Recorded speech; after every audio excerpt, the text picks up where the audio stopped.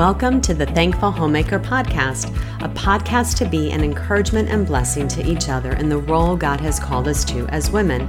I'm so thankful you stopped by, so grab yourself a coffee or tea and sit with me a bit as we talk about how God's Word impacts every area of our lives as Christian women.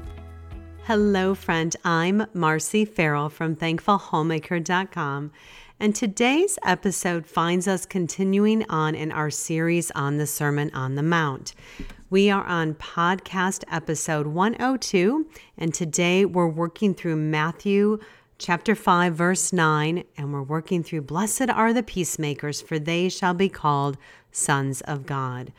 My numbering on my episodes may be off a bit, but hopefully I'm back on track now. So if I still messed up this one, I apologize. I did a bit of schedule shifting and I wasn't in a place to fix it before the episodes went up.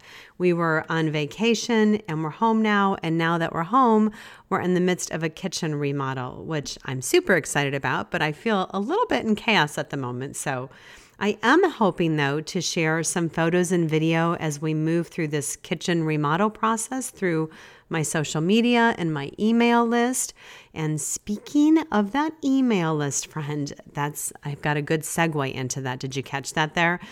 I'd love you, if you don't yet, to please subscribe to my email list if you don't yet. Social media can all go away, but if you're on my email list, you can continue to get updates when new episodes or blog posts go up. And then I don't email too frequently, so really, besides getting those updates when something new goes out, I usually just send out a monthly newsletter. It may have a short devotional in it. I'll put some recommended links and resources that maybe I've come across over the past month, things I'm reading, stuff like that. And then you also, as a free email subscriber, you get access to the free library at the blog, which I'm continuing to put up some new resources for blog subscribers. So I'd love you to do that.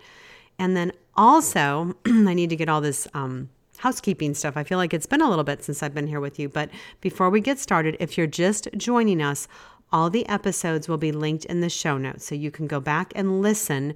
If you're just popping in here on the Sermon on the Mount, and this is the first one you're catching, you can go back. I'm going to link to it and catch all the ones that you haven't got to work through yet. There is no hurry here. Today, this is the 8th episode in this series, and we're working through the 7th Beatitude. So again, God's Word isn't going anywhere, so if you'd like to go through this series, please jump in as it works with your schedule. No pressure here. I also share in the show notes some of my favorite resources that I utilize in working through this series if you want to dig deeper on your own. I have some solid recommendations there to refer you to, so make sure you check them out. And some of them I got, and I'm very thankful, besides my husband and what my pastor uses, I've gotten some great recommendations from my friends at the Bar Network, some of my trusted men that are on the network there. Just, I think of Lee from Guys with Bibles and Daryl Harrison from Just Thinking podcast. When I just threw back in there last year when I was starting the series, they threw out some great recommendations for me. So those are a lot of the ones I've been utilizing, and those are the ones that are there in the show notes. And one important reminder here before we begin. This is important. The Beatitudes are not being listed here by Jesus as entrance requirements into the kingdom. They are, as we work through these, we want to remember this key quote from Martin Lloyd-Jones that he has stated, they are the characteristics of those in the kingdom. So these are characteristics that those of us in Christ should be pursuing and growing in, and reminding ourselves that only the Lord can bring about true change in our lives. They are matters of the heart, and our Jesus, he is in the business of changing hearts and lives. So we see a beautiful picture painted here in the Beatitudes of those who are poor in spirit, mourning over their sin, who are meek, who are hungering and thirsting for righteousness, who are merciful and desire to be pure in heart, and they will have a profound effect on how we treat and interact with others. And one result that will naturally come about in our lives as believers is that we will be peacemakers. We've talked before about the order of the Beatitudes. and think about them as maybe steps in a ladder. You can't just start going up a ladder in the middle of it. You have to start at the bottom rung. You have to go in order. The Beatitudes start with the realization that we are sinners against a holy God, and we can do nothing to save ourselves. We need Jesus. The Beatitudes are like the 10 Commandments in our lives.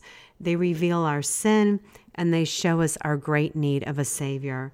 So ladies, before we can be peacemakers, we first have to have had to experience peace with God ourselves. We must have bowed the knee before the Lord in confessing our sins and repenting of them and putting our faith and trust fully in Jesus Christ alone for our salvation.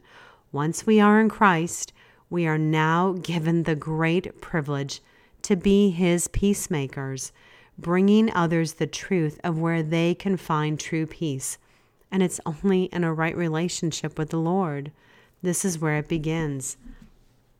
For us to even begin to be peacemakers, we must find ourselves selfless, not with our own agenda, but with God's agenda.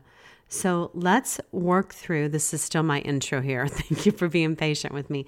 Let's work through God's agenda on what He desires of us to be peacemakers, because they shall be called sons of God. Matthew 5:9, I'm going to read it again. And later on, as we move down, I'm going to read all from Matthew 5:1 through 12. But let me start here. So as always, if you're sitting somewhere and you can have your Bible or your Bible app open on your phone or wherever you're at, please do. I have a lot of verses that I'm going to work through as we go through this, and they will, again, all be referenced in the show notes. So don't feel if you're not in that place, you have to write them all down. They're going to be there for you to go back and look at. Matthew 5:9.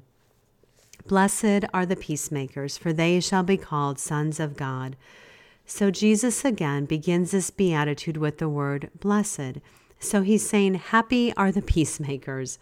The Bible begins with peace, God setting man and woman in a garden of peace, and then the fall interrupted that peace.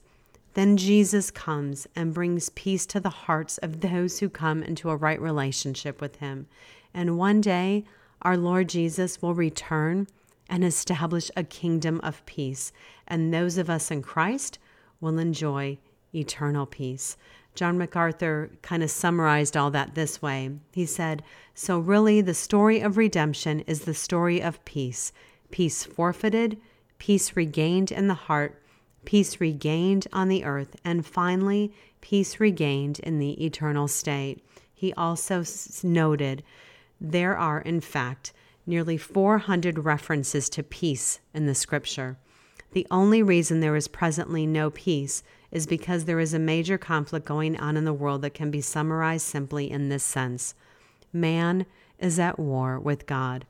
That's the problem, and that has been the problem since Adam and Eve sinned in the garden, since the fall, when peace was totally disrupted and taken from the earth. There is an ongoing war with God. Not only is man at war with God, but so is Satan and his host of fallen angels. Consequently, there is conflict both at the angelic level and at the human level in this universe. End quote there. And I am going to link, those two quotes are from a sermon of his that he did on this verse. And the quotes will be in the show notes, and I'll link to those sermons in there too if you want to read or listen to the whole thing. So being peacemakers is important to God. Our God is the God of peace. He has made peace for us through Christ, has reconciled us to Himself, and He now calls us to be peacemakers. So before we work through what being a peacemaker is, let's begin how I always like to, it seems, describing what a peacemaker isn't. We are not peacemakers like the world would think of as peacemakers. When we hear the word peacemaker, too often our minds might go to how the world defines peace. We might think of things like avoiding conflict, or we may think of world peace, or people who just seem calm and serene, or people who are pacifists, or those who will do whatever it takes to get peace at any cost. This isn't what the Beatitude is pointing us towards. It also doesn't mean peacekeepers. Did you catch that there? Not makers, peacekeepers. Many get this term mixed up with peacemakers. A peacekeeper would preserve peace at all costs. They avoid dealing with the issue at hand just to keep others happy, or as we hear said so often, just to keep the peace. But keeping true peace doesn't mean we avoid conflict or avoid truth just to make everyone happy. This is a good point to make here, though. We don't need to be continually causing strife and pointing out every little sin and walking around calling everyone out self-righteously, but we don't want to find ourselves sacrificing truth. We don't want to compromise, and there is still a right way to do that. And those in the family of God will resemble their Father, capital F there, and desire to be peacemakers as their Father is a peacemaker. James 3:17 tells us, "But the wisdom from above is first pure, then peaceable, gentle, open to reason, full of mercy and good fruits, impartial and sincere." So both in that James verse and in the Beatitudes, we see that purity of heart is listed there before peacemaking. Because if our hearts aren't pure, if they're filled with bitterness or envy or jealousy or gossip or slander, we are not going to be peacemakers. James 3:14-16, just the verses right before 17 there say, "But if you have bitter jealousy and selfish ambition in your hearts, do not boast and be false to the truth. This is not the wisdom that comes down from above, but is earthly, unspiritual, demonic. For where jealousy and selfish ambition exist, there will be disorder and every vile practice." So without purity in our hearts are going to bring about disorder. And as 1 Corinthians 14:33 tells us, "For God is not a God of confusion, but of peace." True biblical wisdom will bring about unity, love, and peace. Wisdom that is peaceable doesn't mean peace at any cost. Again, we don't want to compromise and pursue peace at the cost of purity or truth. And on the other hand, we don't want to go around and just be troublemakers. We don't want to go around just causing division or disunity among others, always being in the midst of or starting quarrels. We don't want to be a troublemaker. So Romans 12:18 tells us, "If possible, so far as it depends on you, live peaceably, sorry, that was a little tongue twister there, live peaceably with all." Paul is stating here in Romans 12:18 that it's not always possible to be at peace with everyone, even if you've gone about it in a right and a God-honoring way. Most of us have probably lived long enough to see this lived out, that some people, it's just not possible to live peaceably with. But it doesn't mean that we don't try. And Paul continues on in Romans, and really all of Romans chapter 12 is a good read on our relations with others. But let me continue reading here from verses in chapter 12, verses 19-21. Paul states, "Beloved, never avenge yourselves, but leave it to the wrath of God, for it is written, 'Vengeance is mine, I will repay, says the Lord.' To the contrary, if your enemy is hungry, feed him. If he is thirsty, give him something to drink, for by doing so you will heap burning coals on his head. Do not be overcome with evil, but overcome evil with good." So we need to remember that the Lord is sovereign over all, and he will make all things right in his time and in his way. God is the final judge, so we are to do good to wrongdoers and know that God will punish them on the last day if they refuse to repent. I have a quick side note here on that verse, just as I was studying through. We always hear that phrase, heap burning coals on their head. And we hear it in referring to doing good to others so they'll feel bad about their behavior or actions and repent. And that is truly possible. But another interpretation of this verse that I came across, it shared that in the Old Testament, burning coals always represented punishment. So another way to understand this verse is as believers to do good to wrongdoers, and we recognize that God will punish them on the last day if they refuse to repent.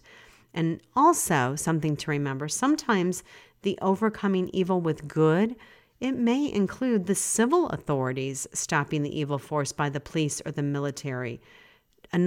Check out Romans 13 there. That's just one of those things to study and look into a bit more next time you come across it in your reading. It'll stand out to you now and you're going to want to dig a little deeper.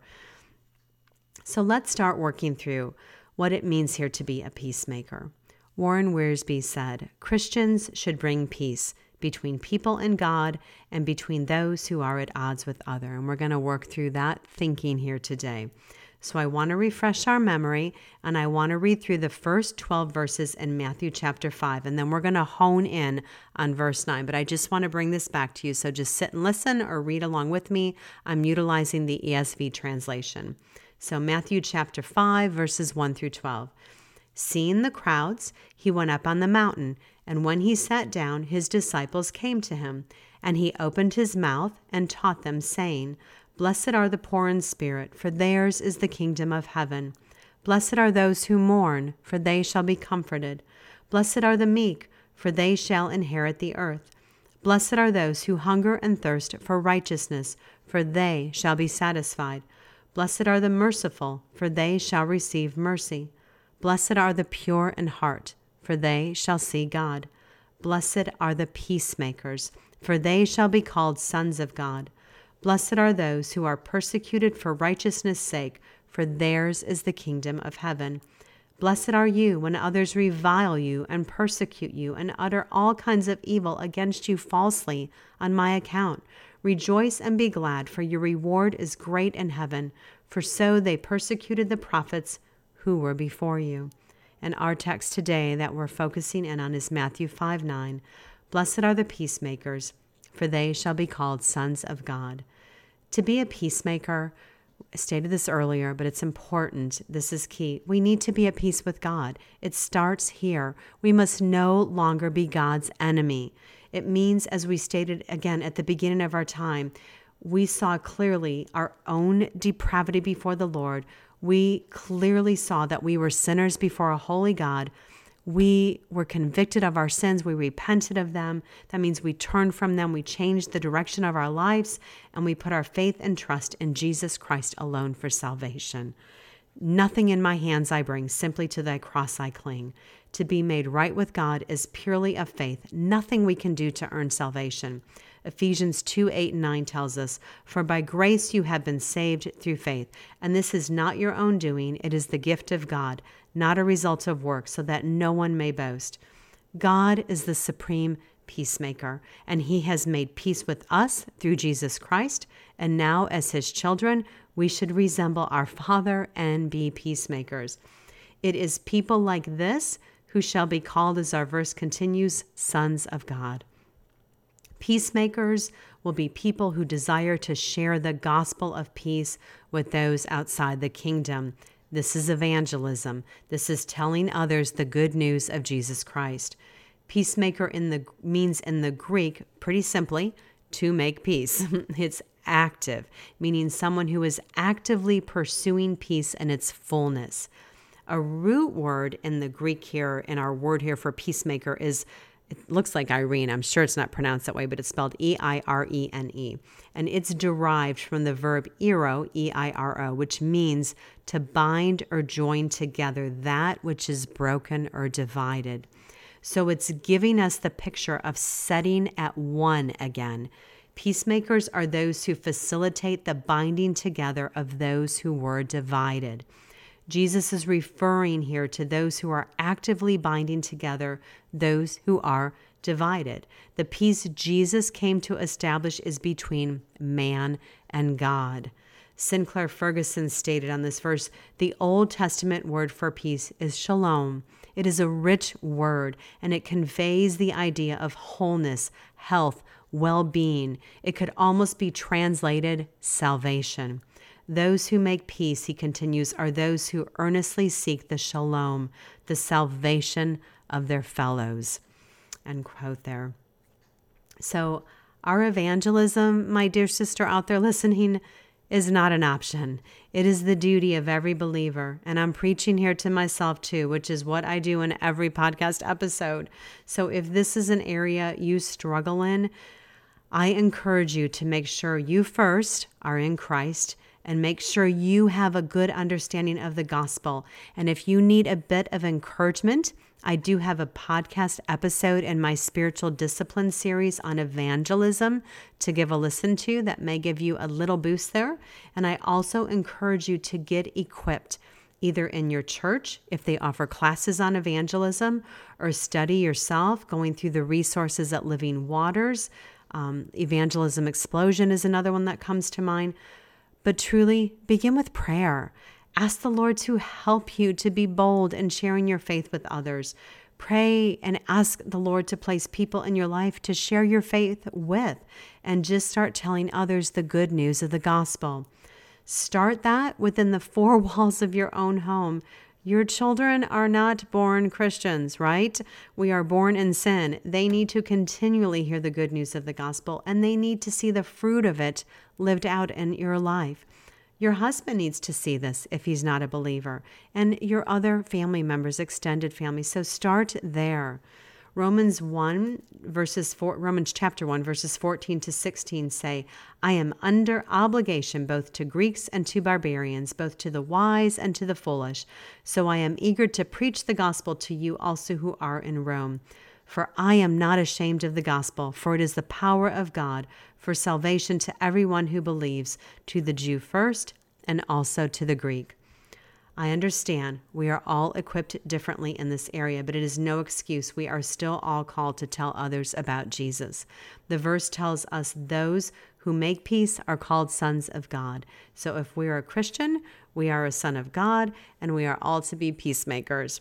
Blessed are the peacemakers isn't just describing those who live in peace, but again, those who bring about peace. They are overcoming evil with good. And one way this is accomplished, the main way, is by spreading the gospel. God has given us as his children the ministry of reconciliation. 2 Corinthians 5:18 says, all this is from God, who through Christ reconciled us to himself and gave us the ministry of reconciliation. So through evangelism, we desire to make peace between man and God. One other way, now that we are peacemakers, is by bringing about unity among the family of God. We work for reconciliation, especially among God's children. God's will for his children is peace and unity. Jesus prayed for our unity as believers in John 17, verses 20 to 21. They read, I do not ask for these only, but also for those who will believe in me through their word, that they may all be one, just as you, Father, are in me and I in you, that they also may be in us, so that the world may believe that you have sent me. And Colossians 3:15 tells us, and let the peace of Christ rule in your hearts, to which indeed you were called in one body, and be thankful. R. Kent Hughes, in his commentary on the Sermon on the Mount, stated, how much misery we would avoid if we permitted the peace of Christ to umpire our hearts. How many words we would hold back if he were the arbitrator in our lives. How many sleepless nights we would forgo if we did that. How the church needs this too, since as members of one body, you were called to peace. Ephesians chapter 4, verses 1 through 3, the Apostle Paul says, I, therefore, a prisoner for the Lord, urge you to walk in a manner worthy of the calling to which you have been called, with all humility and gentleness, with patience, bearing with one another in love, eager to maintain the unity of the Spirit and the bond of peace. Paul is urging us to practice humility and gentleness with patience. And then in verse 3, the Apostle Paul tells us we should be eager to maintain the unity of the Spirit and the bond of peace. Peace is the cord that ties us all together. In and of ourselves, ladies, we wouldn't act as one body in unity, but now, being at peace with God, we are able to accomplish that. John Owen gives us a good picture illustration of this particular verse there in Ephesians. He said, imagine a man collecting wood for his fireplace. He finds a good supply of branches, but they are of varied shapes and sizes, some long and thin, others short and thick, some straight, others twisted. He binds them together with a rope, and in one bundle easily carries them home. We are a varied bunch in the church, right? We know this. And the Lord ties us together, and he's going to carry us home. Jesus ties us together with the bond of peace. Jesus has tied that cord together, and we don't want to be the ones to sever it. We want to faithfully work to be peacemakers in our churches. We want to faithfully work at being peacemakers in our homes and our places of work and within our extended families. Being a peacemaker means when there's a problem that needs addressing, we address it. We don't want to act as everything is okay when it isn't. And I know we addressed some of this at the beginning, but it's important to grasp that true peacemakers are willing to risk pain. We may need to deal with areas where we've been wrong and make it right. We may need to confront someone in love, because if we don't address an issue at hand, it might get worse. We want to, as it's stated in Ephesians 4:3, to be eager to maintain the unity of the Spirit and the bond of peace. And then also, as it states in Romans 14:19, pursue what makes for peace and for mutual upbuilding. And this brings us back to Romans 12:18 again. If possible, so far as it depends on you, live peaceably with all. A peacemaker is, as it states in James 3:17 and 18, they are pure, peaceable, gentle, open to reason, full of mercy and good fruits, impartial and sincere. And a harvest of righteousness is sown in peace by those who make peace. Peacemakers realize that they're fallen. They do not demand perfection. They offer much grace, and they are humble and loving. R. Kent Hughes stated, he said, how beautiful true peacemakers are. Filled with peace themselves, they are honest about the state of the relationships around them, whether personal or in the church or in the world. They are honest about what is in their own hearts and sensitive to where others are. They refuse to be satisfied with cheap peace, to say peace, peace, when there is not. They are willing to risk pain and misunderstanding to make things right. Peacemakers, he says, will even fight for peace, end quote there. So peace is more than just the absence of conflict. You can be in the midst of conflict and have true peace. And I really wanted to go through this briefly here. God promises to give us peace and contentment if we trust him. Let me read Philippians 4:6 and 7. Do not be anxious about anything, but in everything by prayer and supplication with thanksgiving, let your requests be made known to God, and the peace of God, which surpasses all understanding, will guard your hearts and your minds in Christ Jesus. Trusting God is not always easy, but it's also not complex. This is a podcast topic of its own here, and I talked some about it in my podcast episode 2. Give me a lot of grace there. That was only the second episode I ever recorded, but I believe it was called Trusting God in the Midst of Your Trials, and I'll link to it in the show notes. But the reminder here is we can't experience the peace of God that replaces anxiety in the life of a prayerful believer as described there in Philippians 4:6 and 7 until we are already at peace with God through faith in Christ. Peace with God is the antidote for anxiety. And peace does not mean the absence of trials or difficulties, or even as we're talking here, conflict and challenging situations that may need confronted. But it is knowing that we are not alone in those trials, and there is purpose in and through them. God is always with us. He will never leave us or forsake us. And the reminder we all need continually in Romans 8:28. And we know that for those who love God, all things work together for good, for those who are called according to his purpose. Our inward peace is a result of turning to the Lord and trusting him in all things and committing everything to his trustworthy hands. Our Lord Jesus Christ, he is the ultimate example of a peacemaker. He is the Prince of Peace that Isaiah prophesied about in chapter 9 there, verses 6 and 7. For to us a child is born, to us a son is given, and the government shall be upon his shoulder, and his name shall be called Wonderful Counselor, Mighty God, Everlasting Father, Prince of Peace. Of the increase of his government and of peace there will be no end. Jesus is the source of peace among all men. Ephesians chapter 2, verses 13 to 17 tell us, but now in Christ Jesus, you who were once far off have been brought near by the blood of Christ. For he himself is our peace, who has made us both one and has broken down in his flesh the dividing wall of hostility by abolishing the law of commandments expressed in ordinances, that he might create in himself one new man in the place of the two, so making peace, and might reconcile us both to God in one body through the cross, thereby killing the hostility. And he came and preached peace to you who were far off, and peace to those who were near. Jesus becomes our peace, and he works peace in our hearts. John 14:27, peace I leave with you, my peace I give to you. Not as the world gives do I give to you. Let not your hearts be troubled, neither let them be afraid. It's one of my favorite verses. And Jesus shows us what it looks like to live life as a true peacemaker. A very familiar passage here in Philippians chapter 2. I'm reading verses 3-8. Do nothing from selfish ambition or conceit, but in humility count others more significant than yourselves. Let each of you look not only to his own interests, but also to the interests of others.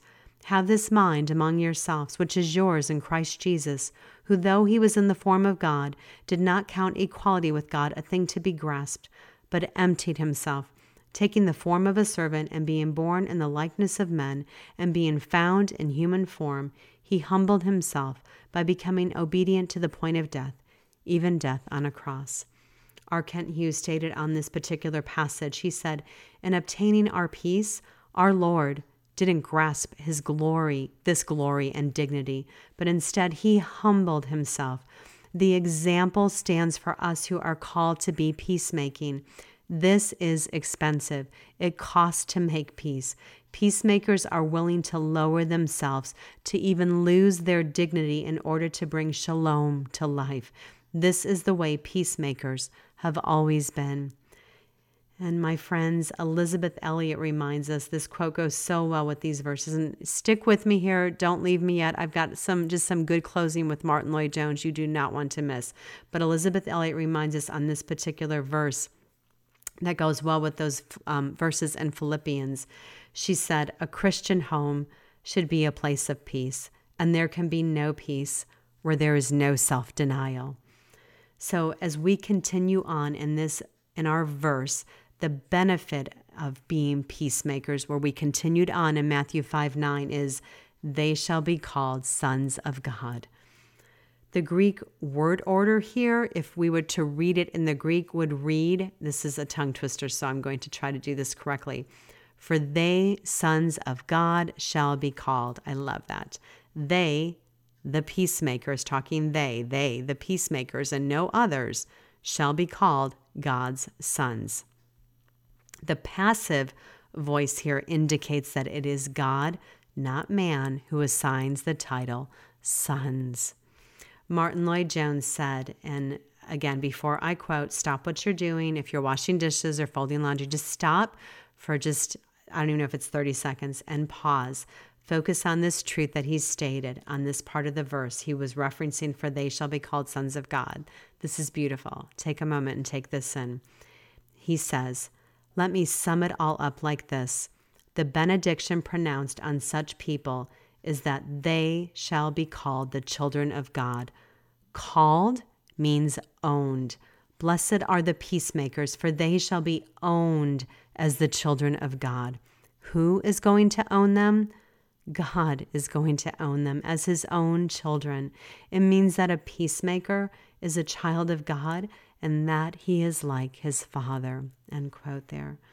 So friend, to be a peacemaker is to be like God and like the Son of God, to be like Jesus. As we close today, let me give us a few questions to ask ourselves, to ponder through. Are we truly at peace with God? And if so, are we peacemakers? Are we actively seeking to reconcile others with God? Are we pursuing peace in our homes and our churches? Or do we find ourselves stirring up trouble in our homes and churches? Are we addressing issues that need addressed and not avoiding them? And in the midst of that, are we making sure that we are not just being peacekeepers, or we're not being troublemakers, but are we truly being peacemakers? And when we do this, is it with a humility and love towards others, desiring true unity and to bring honor to the Lord? Or is it just to be right or to just make a point? So are you a peacemaking daughter of God, my friend? Do you bear a family resemblance to Jesus? And if not, you need to ask yourself, why? I want to close our time with the words of the Dr. Martin Lloyd-Jones on this particular passage. And this is how he ended his chapter in that lovely book that I'm always recommending, Studies in the Sermon on the Mount. This is how he ended his chapter. And I did a little changing there. In his verse, he referenced 1 Peter chapter 2, verses 22 and 23. And I'm not even sure it was King James Version. It seemed a little bit more archaic for me to read. It was a little challenging. So I replaced those verses with the ESV. But if you look at my show notes, I put the full original quote with the Bible version that he used in it. But I'm going to read the verses he quoted from the ESV. So he said, "You finish with self, and then you begin to follow Jesus Christ. You realize what he did for you in order that you might enjoy that blessed peace of God, and you begin to desire that everybody else should have it. So forgetting self and humbling self, you follow in his steps. He committed no sin, neither was deceit found in his mouth. When he was reviled, he did not revile in return. When he suffered, he did not threaten, but continued entrusting himself to him who judges justly." That is it. God gives us the grace to see this blessed, glorious truth and make us reflections, reproducers of the Prince of Peace, and truly children of the God of peace. End quote there. And I want to finish with the verse. And again, I quoted from Martin Lloyd-Jones in that passage from 1 Peter 2:22, 23. And I want to continue as I'm closing here and read verse 24 there in 1 Peter chapter 2. He, referencing Jesus, he himself bore our sins in his body on the tree, that we might die to sin and live to righteousness. By his wounds you have been healed. Such a reminder that if you are in Christ, Jesus truly is enough always, my friend. I am so thankful for you and for your time today. And as always, the full show notes are at my home on the web at thankfulhomemaker.com. And I do pray you have a very blessed week, my dear friend.